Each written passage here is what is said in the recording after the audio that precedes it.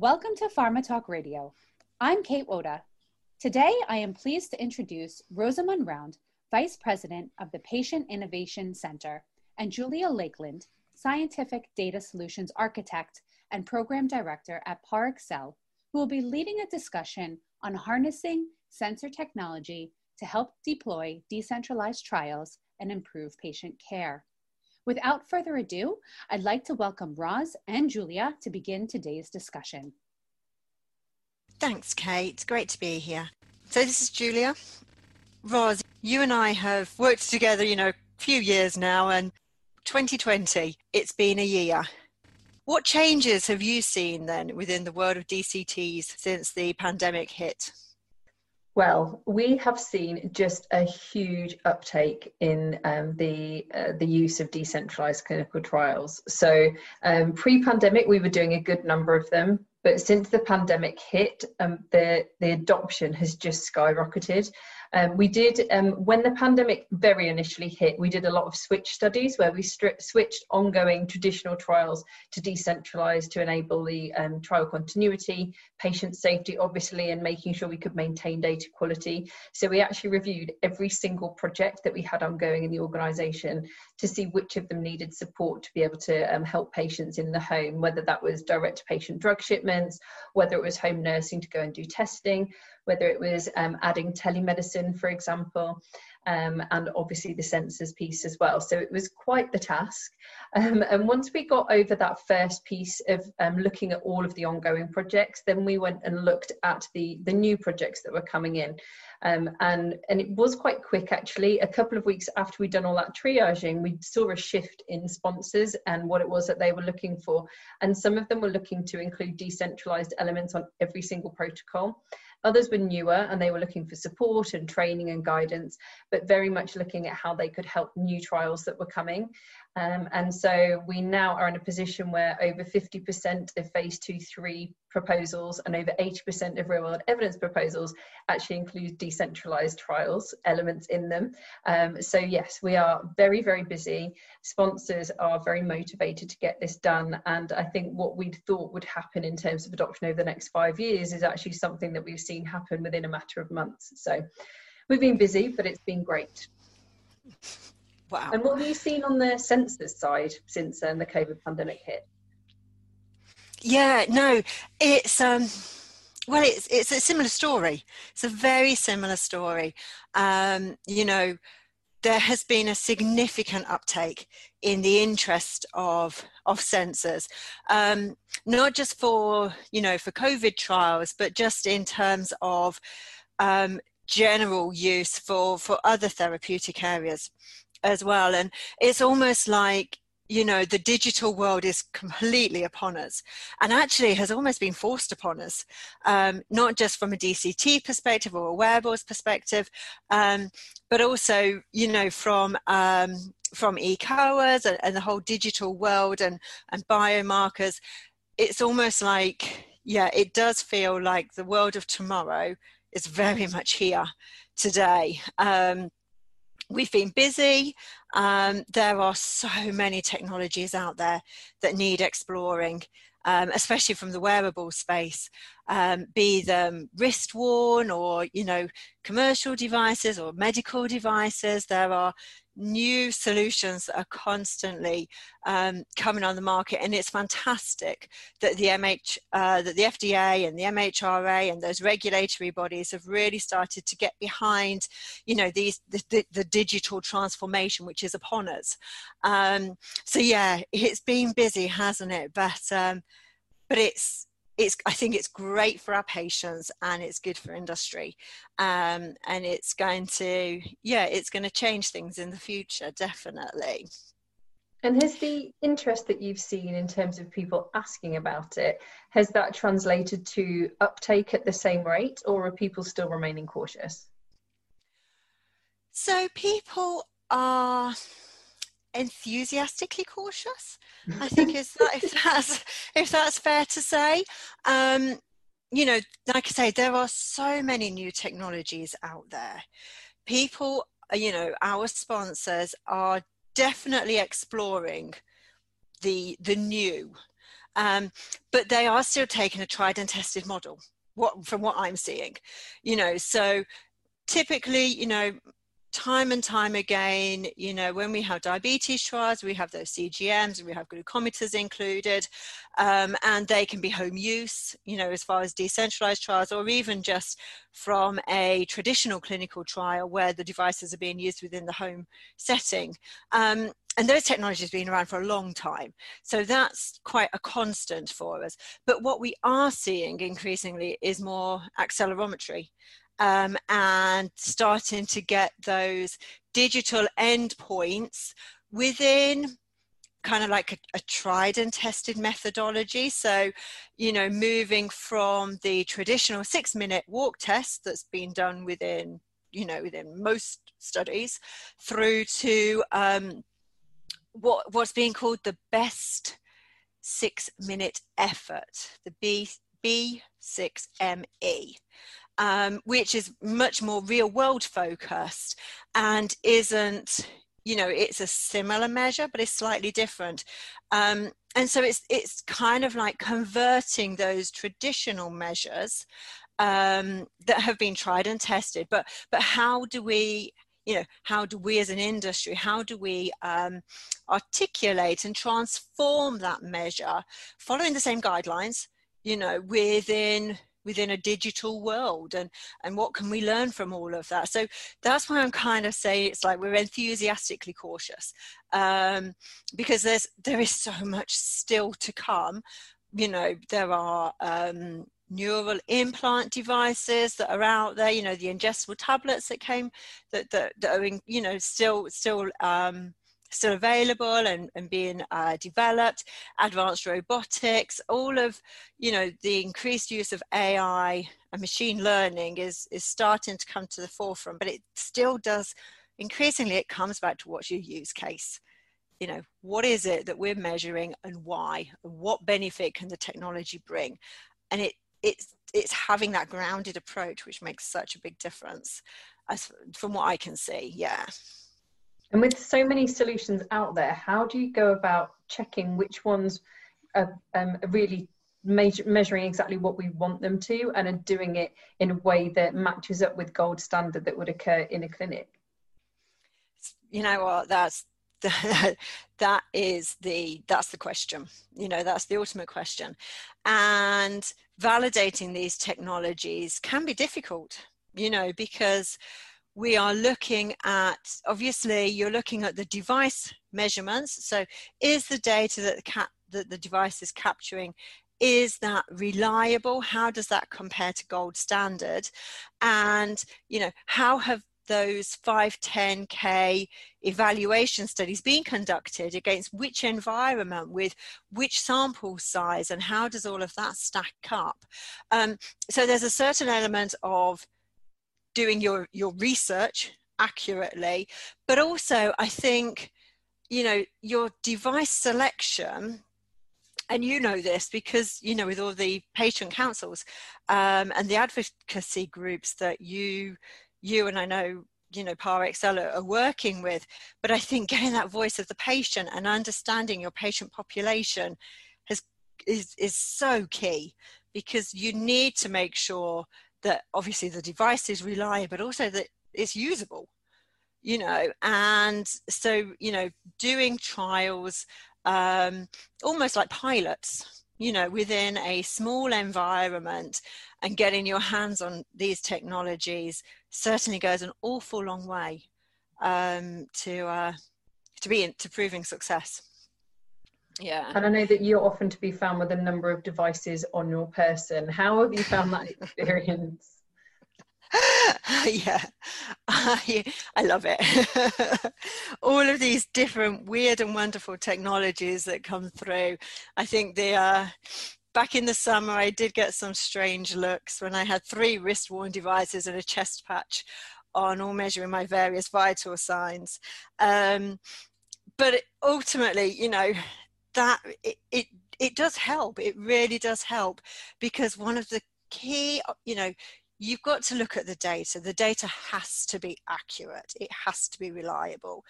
But you also want to make sure you're getting very good patient compliance. And if the device is not comfortable to wear, and if the patient feels quite conspicuous around, it's the summer months and you have a chest patch, and, having that appreciation of who your patients are and how they feel, and building that into your device selection. That's partly why I like doing what I do, because it does really give you, the uptake of, what would it be like as a patient here. So how about yourselves though? I mean, we've we're looking at sensors as kind of like being an enabler for decentralized trials, and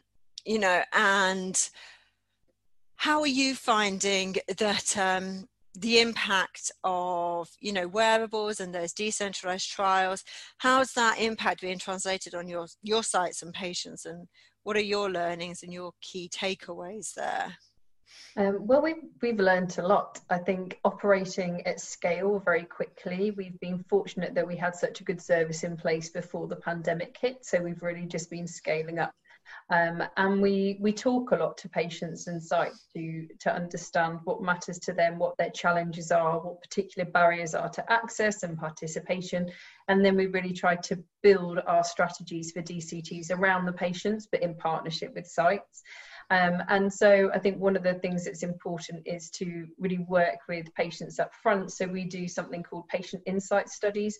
So whenever we're planning a DCT, we always survey patients and sometimes caregivers too, to find out, would you like a sensor? Would you wear a watch? Would you feel comfortable with it? Would you know like how to charge it and how to look at the data if we were to visualize that for you if we wanted to?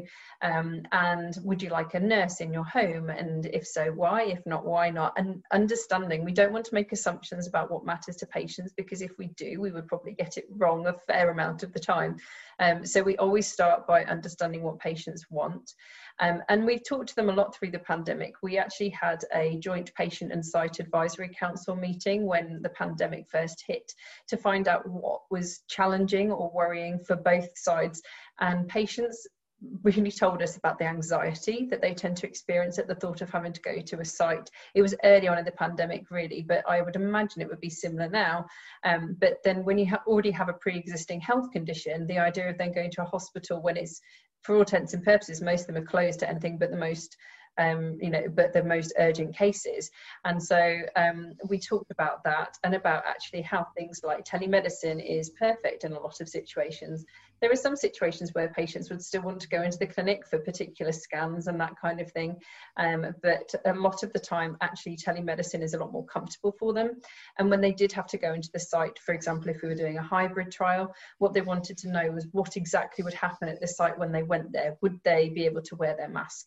Would there be like a one-way system in place? Would they have to touch things with their hands to go in elevators and that kind of thing? How much hand sanitizer is there? Should they bring their own? And so really what they wanted was information and communication, particularly if they're on a traditional trial and then the thought of switching to a decentralized trial partway through. They wanted communication from the site about what that would mean for them and their participation on a day-to-day basis.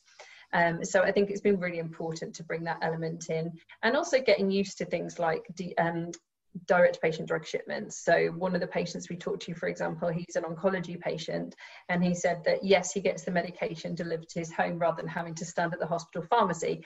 But to start with, he didn't quite trust it. So he used to make the courier stand there and wait whilst he wanted to check everything that was in the box and make sure that everything was absolutely perfect before they were allowed to leave, so that he could be sure that he was getting what he needed. But once he got into it and kind of got used to it, I think that settled down a bit. So it's really making sure that we do things to facilitate ease for patients. And also from a site perspective, a lot of sites were reticent to undertake some of these things prior to the pandemic. It was seen as this big innovation before, whereas now for a lot of sites, it's more business as normal.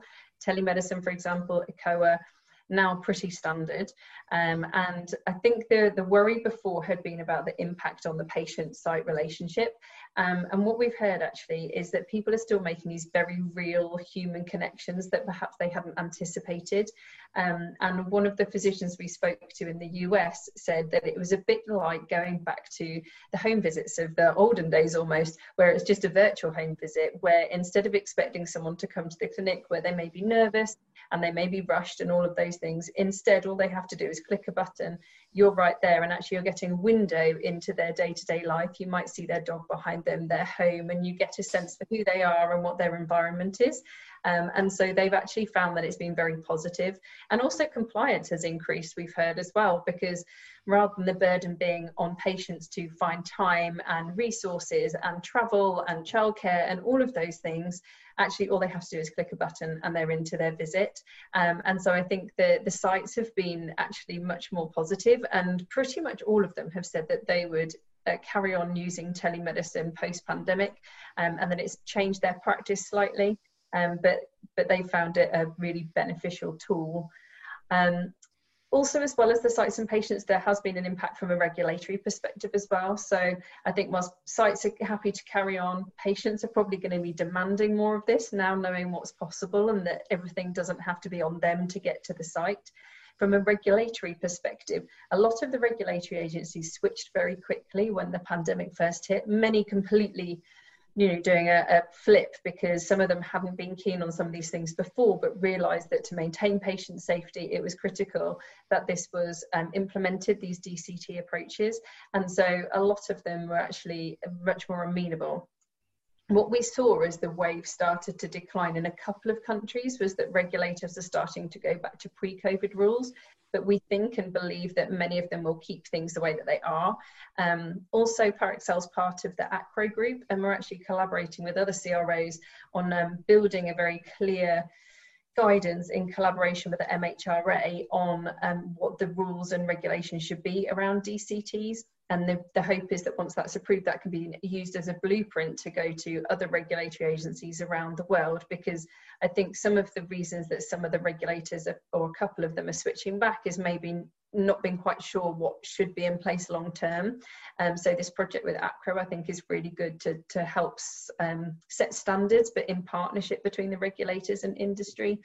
So I think that would be really beneficial going forward as well. So yeah, the impact's been huge. Regulators, sites, patients and sponsors as well. As I mentioned before, a lot of them have just said, right, this is just the way we're going to do things now.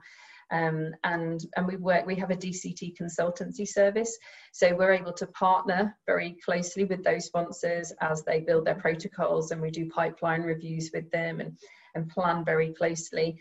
And then at the other end of the spectrum, really acting as that guide as sponsors on maybe that aren't as familiar with it, explaining to them what it is, what the impact is for their organisation, and any new job roles they might need to consider, how they can partner with us. What does it mean in terms of vendors? What does it mean in terms of budgets?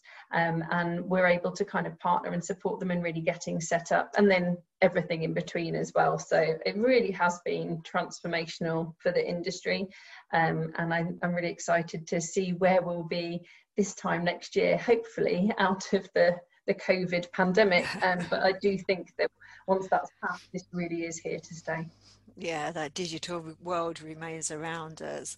I mean, it's amazing. You and I obviously speak regularly, but my mum, when you were talking about, those decentralized trials and the impact on the patient, I always, I do look at my mum because she has underlying health conditions, and she still lives in her own home though. And actually she's been taking her own blood pressure, and she's been dialing it, taking it through, and she's actually been, contacting and speaking with her physician and her, her research nurses regularly for exactly those same reasons. So, and she loves it. She absolutely loves it. She doesn't have to worry about how she's going to get to that hospital, and are they going to be running on time, and, all of those normal considerations that time and time again will actually kind of create a lot of anxiety for her. She's completely on board with where we're at, and it just feels quite natural in some instances. That's great. Yeah, that's fantastic. And I think whilst we talk about your mum as well, thinking about diversity obviously can be age, race, gender, ethnicity, many other types of diversity. But one of the things with the rise of the racial justice movement, and also seeing the disparities in health outcomes for certain populations, for example, Black and Latino communities in particular in the US, DCTs have really been held up as like the poster child for solving this issue around access and experiences in research for those more diverse groups. But we've done, again, lots of research talking with patients and with physicians from different ethnic and racial backgrounds to really understand kind of some of the needs. And in particular, we've talked about DCTs. There were two things that came up that I think were really interesting. One of them is around the use of technology. So technology is great, but we can't make assumptions about what people have access to. So not everyone's going to have a laptop, but most people will have a smartphone. But if they have a smartphone, they won't necessarily have Wi-Fi. And if they don't have Wi-Fi, they may not have a data plan that enables them to just participate in telehealth. So going back to that patient insights piece again about getting feedback from the beginning, I think understanding any of those access issues can enable us to actually make sure we're provisioning devices and paying for those data plans, because we know that that's going to be a challenge. And then the other thing, not technology related, but around home nursing. Actually, in some cultures, it's kind of normal to maybe hide your illness because it's seen as a negative, maybe something you brought on yourself, something that you deserved, something that's looked down on. And so people don't necessarily want a nurse come into their home because it would kind of reveal that. In my village, it would be the same. If I had a nurse coming to my door, the whole village would be wondering what was going on with me. So I can definitely empathise. But knowing that we can understand that again up front, and we can actually send nurses into nearby hotels or community centres, for example. So there are ways around things. So I think absolutely it can be, a DCT can be a great tool to improve access to some of those populations that have maybe struggled before, but it has to be done thoughtfully in the right way. So I think we've covered a lot of ground today. It's always nice to chat to you. But with that, I think we can probably wrap up and hand over to Kate. Thank you, Roz and Julia, for such a great discussion about decentralized clinical trials and harnessing sensor technology to improve patient care and trial continuity during the pandemic and beyond. Again, you just listened to Rosamund Round of the Vice President, Patient Innovation Center, and Julia Lakeland, Scientific Data Solutions Architect and Program Director at Parexel. For more information on Parexel's decentralized clinical trials, sensor technologies, and other offerings, please visit www.parexel.com/decentralized. Thank you.